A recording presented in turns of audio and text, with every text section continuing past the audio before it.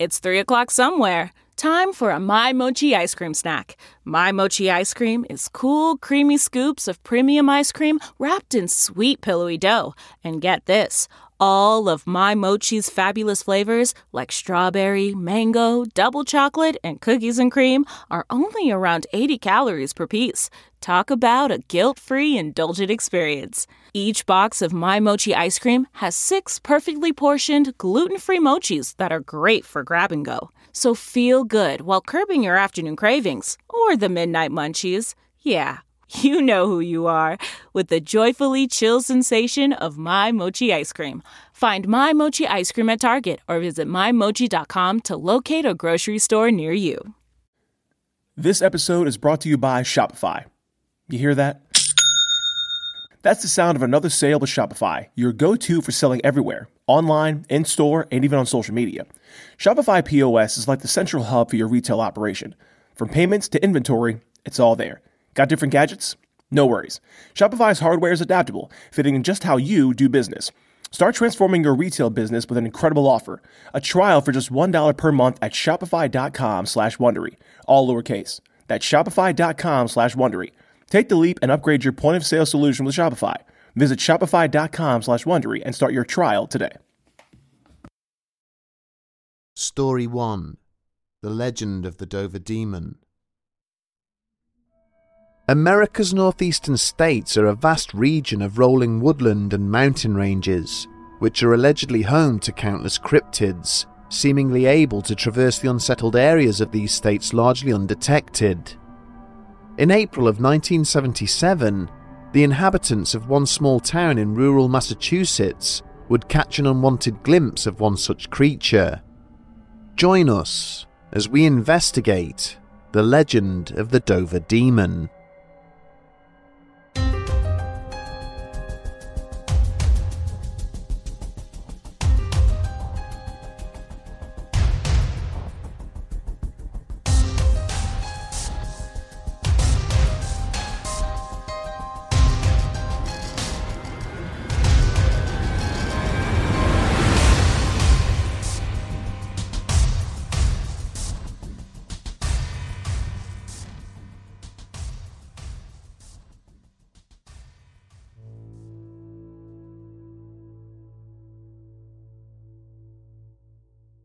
As her boyfriend Will had continued to steer the car through the winding country lanes, Abby Brabham sat beside him in the passenger seat, silently willing him to say something.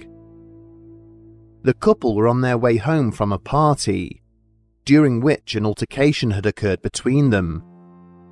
She had made an off-the-cuff remark about their relationship, which had caused him to lose his temper with her. It had only been 5 minutes since they had left, but those 5 minutes had seemed like an eternity, as he had still not said anything to her. She was beginning to worry that this might be more serious than she had initially believed. Sighing, she peered out of the passenger window at the surrounding countryside, as the passing tree lines and fields were briefly illuminated by the headlights of the car.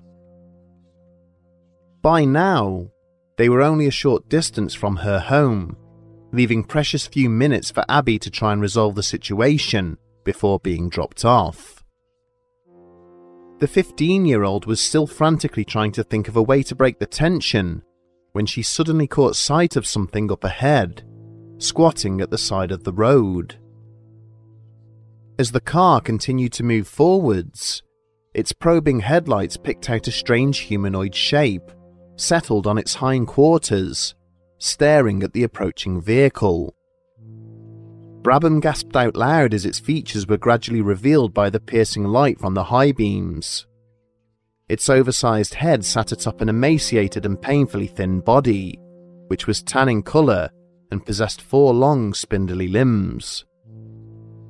It was the creature's face which had shocked the girl most.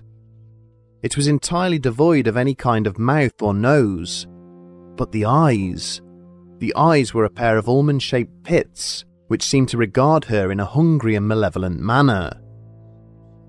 As the vehicle passed by, they shined bright green in the headlights.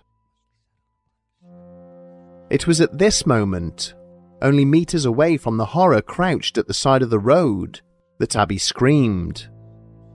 Her sudden outburst caused Will to slam his feet hard on the brakes. As his girlfriend sobbed and pointed out the rear window, he looked in the wing mirror to see the red hue of the brake lights reflecting off a short but spindly figure, which had now risen from the side of the road.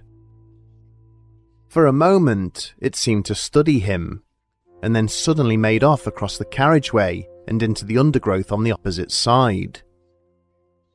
In the days that followed, it would soon become clear that the young couple were not the only residents of the town to have had such an encounter, or to have been disturbed by this mysterious intruder's otherworldly appearance. Situated on the banks of the Charles River, roughly 15 miles to the southwest of Boston, the small town of Dover had historically led a quiet and unassuming existence. As one might expect, having produced few notable personalities and holding a large catalogue of local historical documents at its repository, the town had made little impact on the national scene. That was until the Easter of 1977, when a string of local teens reported haunting encounters with a strange and unnatural figure, which appeared to be stalking the fields and farmlands bordering the town. These incidents would turn out to be so traumatizing that great efforts were made to document them at the time they occurred, meaning a vivid and lasting profile of the entity was compiled. One which has endured decades of re-examination and investigation, cementing both the creature and the site of its appearance firmly in the history books. The first documented encounter with this unusual entity took place on the evening of April the 21st, as 3 teenagers were driving home across town. The Volkswagen in which they were travelling was driven by its owner, Bill Bartlett, who was giving his 2 friends Mike Mazzocca and Andy Brody a lift to their respective homes. The trio had been travelling northwards along Farm Street, when Bartlett caught sight of something straddling a low-lying stone wall, which was situated not far from the left-hand side of the road. At first, the youth believed that what he was seeing was most likely a roaming pet, such as a cat or dog, but as the car drew closer, he quickly realised that it was in fact nothing of the sort. As the light shining upon it began to intensify, Bartlett was able to make out a series of horrifying and nightmarish features. The creature was too big to be a domestic cat, standing about 3.5 feet tall and being distinctly humanoid in appearance. Its emaciated torso seemed far too inadequate to support the bulbous head which sat atop its shoulders, and which was devoid of any features, save for a pair of large orange eyes. There was no fur covering its naked body, the skin of which appeared to be rough like sandpaper and was coloured somewhat like a peach. The bizarre-looking creature was slowly and methodically crabbing its way across the top of the wall, its tendril-like fingers curling around the stones in order to gain a sufficient grip. As the car drove by, the entity quickly melted away into the darkness. Bartlett excitedly asked his passengers if they too had seen it, only to be met with confused expressions. Immediately upon his return home from having dropped off his friends, the youth quickly told his father what had taken place, and then drew a detailed picture of what he had seen. Little did he know it at the time, that this would not be the only sketch of the creature composed that evening. Several hours later, on the other side of the town and at the southern end of Miller Hill Road, 15-year-old John Baxter had also been making his way home. He had just spent several hours at his girlfriend's house and was conscious that he would most likely be in trouble upon his return due to the lateness of the hour. As he hurried through the empty streets towards his destination, the youth caught sight of another pedestrian walking towards him from the opposite direction. Initially believing his fellow traveller to be a younger child due to its short stature, Baxter had slowed his pace to investigate, only for the figure opposite to immediately follow suit. With the skies above being overcast and the person ahead of him being stood just outside the illuminating hue of a nearby streetlight, Baxter could make out very little detail. Whoever it was remained completely still and seemed to regard him.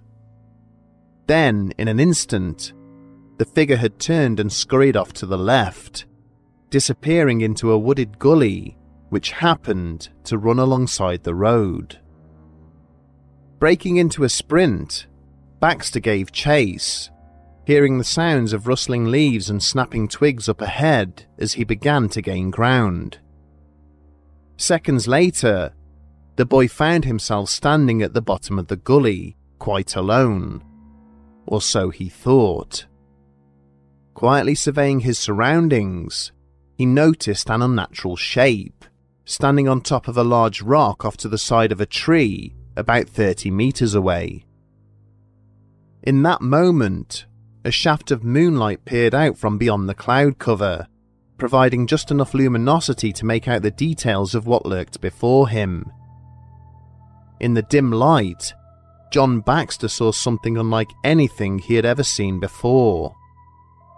It was a bizarre-looking creature with a pale, simian-like body, possessing a painfully thin neck, which seemed to be struggling to support its grossly oversized head.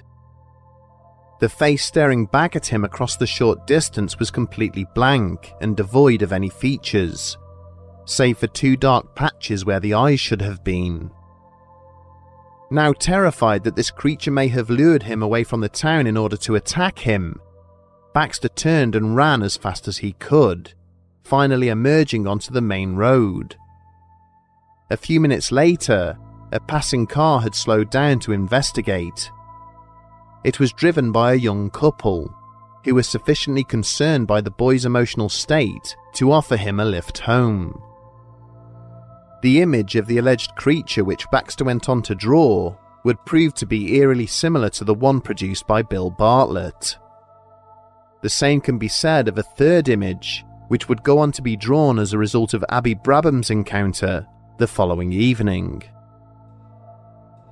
The various sketches and interpretations of the creature, which would in time become known as the Dover Demon, are perhaps the most significant reason this strange series of sightings remains such an enduring mystery. Some commentators have highlighted what they believe to be similarities between the being's featureless face and wide-eyed stare, and witnessed testimony of traditional grey extraterrestrials. But the absence of an accompanying spacecraft or similar technology during the Dover encounters would seem to contradict this theory. The fact that the entity made no effort to approach or communicate with any of the witnesses, instead choosing to evade them on every occasion, has led many to suggest that it may have been some form of cryptid. Massachusetts possesses many areas of rugged and inaccessible terrain, largely untouched by human beings. It is perhaps little surprise, then, that the state has played host to a high percentage of cryptid encounters.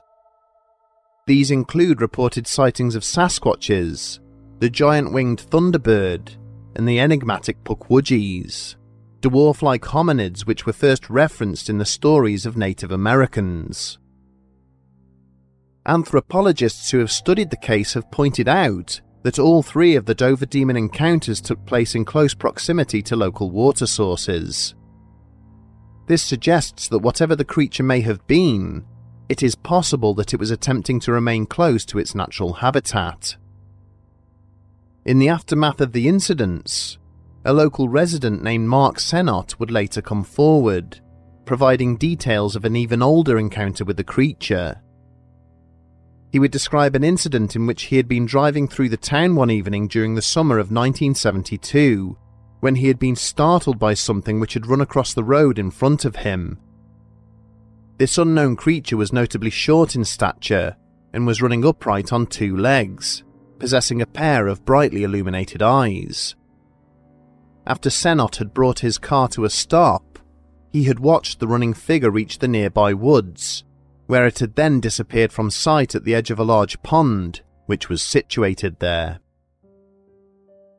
It has been highlighted that all the sightings took place during the hours of darkness, and when plotted on a map, they appear to track in a straight line which passes directly through or across the local area. This raises the argument that whatever the witnesses observed may have been migrating or travelling in a set direction, as if the town itself may not have been of any interest or consequence to the entity. As is common with sightings of unknown creatures or alleged monsters, rational explanations for what has been seen are numerous. There have been suggestions that the creature observed by the teenagers may have been an orphan moose cub, in possession of a very pale pelt of fur.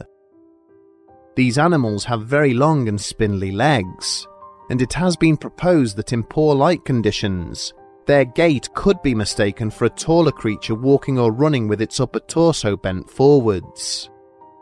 However, Dover does not lie anywhere near any regional moose habitats.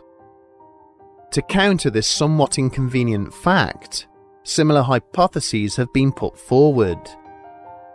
Some suggest that the Dover demon could have been an albino calf, or some other animal which had escaped from a local collection, such as an exotic ape or monkey, or even a disfigured forest animal. And yet a simple glance at the creature depicted in the drawings by the teenagers at the time of the encounters suggests that what they saw could not have been any known species. There are simply too many commonalities in these sketches of something which did not resemble or even move like anything they had ever seen before. Is it possible that the children were the victims of some elaborate hoax, or that they were instead the perpetrators of one? In the half-century since the incident, there have been no further sightings of the creature in the town, or indeed anything which resembles what they saw. That said, creatures of a similar description have been seen elsewhere across the globe.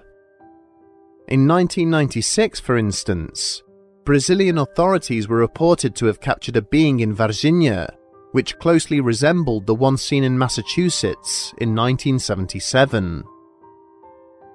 As it stands, without any evidence to back up the testimonies of those involved, and without a convincing enough argument to logically explain what they saw, the events of that fateful weekend in Dover remain one of America's most intriguing mysteries. We have already explored a variety of unusual cryptid sightings which are alleged to have taken place within the USA, and as time passes, such incidents continue to occur, often accompanied by dashcam or mobile phone footage of the creatures involved. It is possible that at some future time, the evidence needed to verify the existence of the Dover demon may yet surface, and in doing so, answer the questions which remain about what took place in this sleepy and unassuming northeastern community.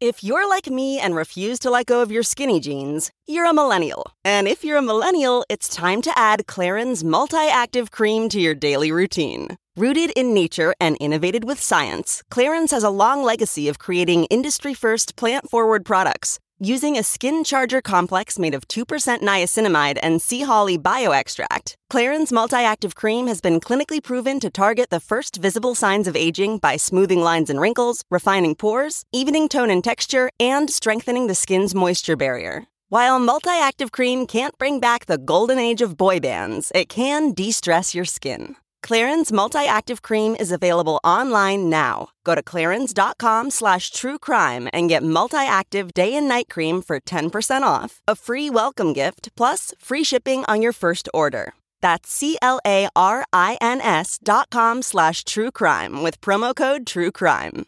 clarins.com/truecrime with promo code TrueCrime. Okay, it's time to commit. 2024 is the year for prioritizing yourself. Begin your new smile journey with Byte, and you could start seeing results in just 2 to 3 weeks. Just order your at-home impression kit today for only $14.95 at Byte.com. Byte clear aligners are doctor-directed and delivered to your door. Treatment costs thousands less than braces, plus they offer financing options, accept eligible insurance, and you could pay with your HSA, FSA. Get 80% off your impression kit when you use code WONDERY at Byte.com. That's BYTE.com. Start your confidence journey today with Byte.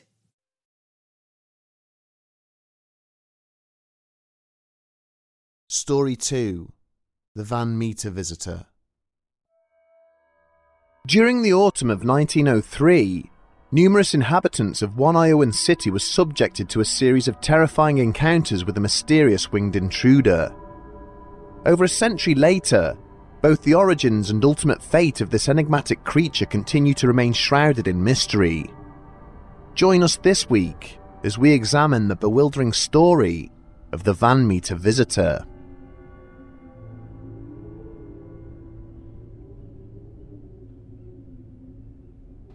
Pulling his coat a little tighter to his chest in an effort to stave off the paralysing effects of the cold night air, U.G. Griffith found himself wondering just how late the hour truly was. A cursory check of his pocket watch soon confirmed the salesman's worst fears. It was already gone 1 o'clock in the morning, far later than he had promised his wife he would be returning from his rounds. Quickening his pace, Griffith hurried through the city's business district, which was unsurprisingly devoid of activity due to the lateness of the hour. Yet even without having to negotiate obstacles such as other pedestrians or traffic, the door to his abode still remained a frustrating 10-minute hike away. The businessman had managed to make it halfway along Main Street when something had brought him to an abrupt halt. There, atop the roof of the nearby Mather and Greggs building, someone had placed an open lantern which was burning brightly, its light spilling onto the street below. Taking into account the time, and believing that no honourable man should have any business on a rooftop at such an hour, Griffith was more than a little perturbed by the sight. Having decided it was within his civic duty to investigate, he proceeded to walk confidently out into the middle of the road and call out a challenge. Almost immediately, and to his utter surprise, the light from the lantern suddenly leapt into the sky, travelling several metres up the street and then landing on another rooftop. Dumbfounded, Griffith was momentarily at a loss as to how to proceed, before again persuading himself something illicit must be afoot.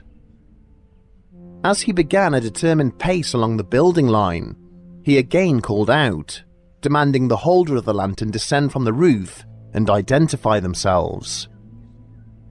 Once again, the result of his order was that the ball of burning light instead hurtled up into the sky, this time sailing directly over the top of him and settling on a roof situated on the opposite side of the street. Completely stunned by what he was seeing, Griffith could only watch on in further amazement as the light now rose vertically up into the sky. It travelled in a steady and unwavering path directly upwards, before suddenly appearing to vanish into thin air. Griffith stood perfectly still for a short time, waiting for the mysterious light to reappear. When it did not, he slowly shook his head in wonder, before continuing on his way. Resolving to speak with the owners of the buildings he had seen the light on the following morning, he again quickened his pace, eager to make up for the time he had just lost. U.G. Griffith was a prominent and popular member of the community in the city of Van Meter, and so on the morning of September the 30th, 1903, when he began to talk about his experiences, people naturally stopped and listened. As a result of Griffith's claims, the roofs and upper levels of the buildings in question were checked for any potential trace of a prowler, but there was nothing to be found. Whilst the day wore on, the businessman's story began to spread throughout the city, naturally resulting in a palpable increase in community tension. It was of little surprise then that just after midnight the following evening, some of the town's inhabitants were feeling particularly nervous about who or what it was that one of their number had allegedly encountered. Amongst this group was a local physician named Dr. Alcott. He had been lying on a cot in his back office, struggling to get off to sleep, when a bright and unnatural light had unexpectedly shone into the room through the window. Convinced this must be the same prowler that Griffith had sighted the previous evening, clearly now looking to force entry, Alcott pulled his pistol from his desk drawer and ran downstairs. But what he saw when he exited the building would end up haunting him for the rest of his days. Clinging to the wall immediately outside his office window was a monster right from the depths of hell. It was largely humanoid in shape, possessing a huge wingspan, and with what appeared to be a long beak protruding from its face. The lengthy talons which the creature possessed at the termination of each wing were unlike any known species of bird, and seemed as unnatural as the blunt horn that jutted from the centre of its forehead. Alcott could see that it was this bizarre extension that was somehow projecting the unearthly light in through his window, and was like nothing he had ever seen before. With a cry of terror, the doctor raised his pistol and fired, at which point the creature looked down at him, inadvertently blinding him with the light that was pouring forth from its horn. In desperation, Alcott fired his weapon a further 4 times, at which point the entity gave a piercing shriek and then flew off quickly into the night. The following morning, the authorities found several spent shell casings on the ground outside the doctor's office, as well as what appeared to be minor damage to the brickwork and wooden sill around the window. But there was no sign of blood, or that the bullets which had been fired had in any way adversely affected the strange intruder. When added to the testimony of Mr. Griffith, the good doctor's alleged encounter had quite the detrimental effect on his fellow citizens, with several deciding to take steps to protect both themselves and their businesses from the machinations of this nocturnal intruder. As darkness once again fell upon the city, a lone figure sat holed up inside the city bank. Clarence Dunn was employed as a teller at the premises, and had decided to spend the night on the bank floor with his shotgun, in the event that it turned out to be the next premises to be targeted.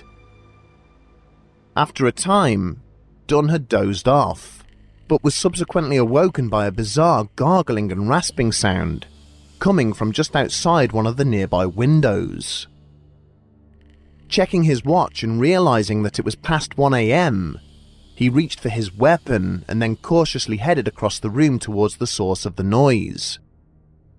But as Dunn had reached the window and peered out into the darkness, he had been immediately blinded by a brilliant light, which had shone in through the glass and into his face. Staggering backwards, the bank employee had rubbed his eyes vigorously with his free hand, before opening them again to see that the mysterious beam of light was now sweeping back and forth across the room. As it had swiveled from right to left, seemingly searching the inside of the premises, Dunn had caught a glimpse of the nightmarish and demonic face behind it, complete with a pointed snout full of sharp teeth and a pair of soulless dead eyes. Without hesitation, the teller's finger had automatically tightened against the trigger of the shotgun, firing the weapon directly through the window at the creature which was lurking outside. The glass had instantly shattered as the buckshot smashed into the small panes, with the creature once again fixing him in the beam of light being projected from the centre of its head, before disappearing into the night. The following morning, the police found what appeared to be footprints on the floor outside the window. They were abnormally large in size, with 3 toes sticking out from the end of each imprint. several efforts would be made to take plaster casts of these, each unfortunately proving unsuccessful. The following evening, there would be yet another traumatic encounter with the creature, this time at a hardware store situated a little further along Main Street from the location of the original sighting. As with Clarence Dunn, the proprietor, O.V. White, had been awoken by an odd rasping noise coming from the street outside. Seizing his rifle, he had hurried out of a side door to find a large shape regarding him from a position perched on top of a nearby telegraph pole. But before he could open fire, the figure had opened its wings and emitted a horrific and overpowering odour. As White had dropped to his knees, choking and coughing, the creature had immediately taken flight, passing over the head of another shopkeeper named Sidney Gregg, who had heard the commotion. Both men watched on as the winged figure slowly disappeared from sight, heading in the direction of the aging coal mine around which the city had originally been built. The following morning, when the pair had related their experience to their neighbours, it was decided that enough was enough.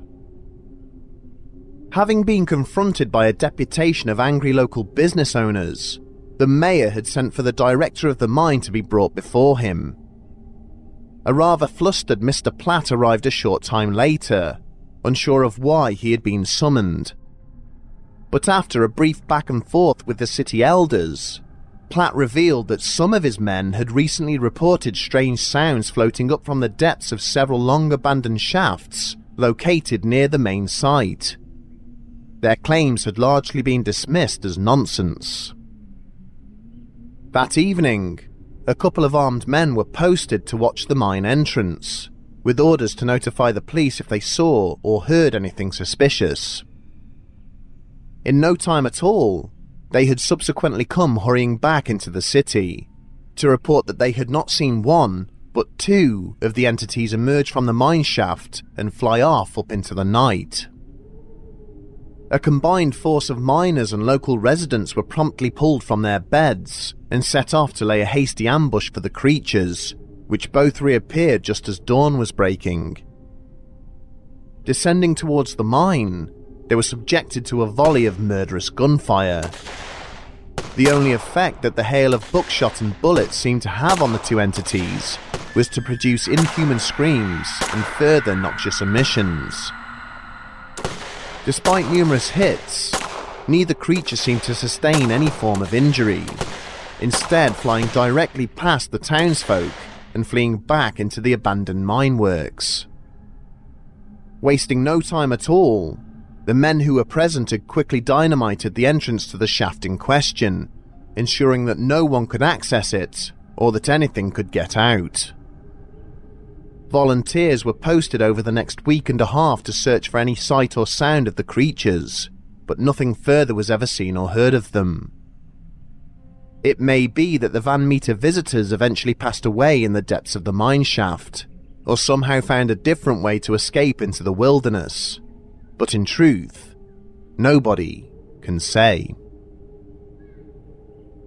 In the century that has passed since the people of Iowa fought off and drove away their mysterious winged trespasser, the story of the Van Meter visitor has grown into a global legend.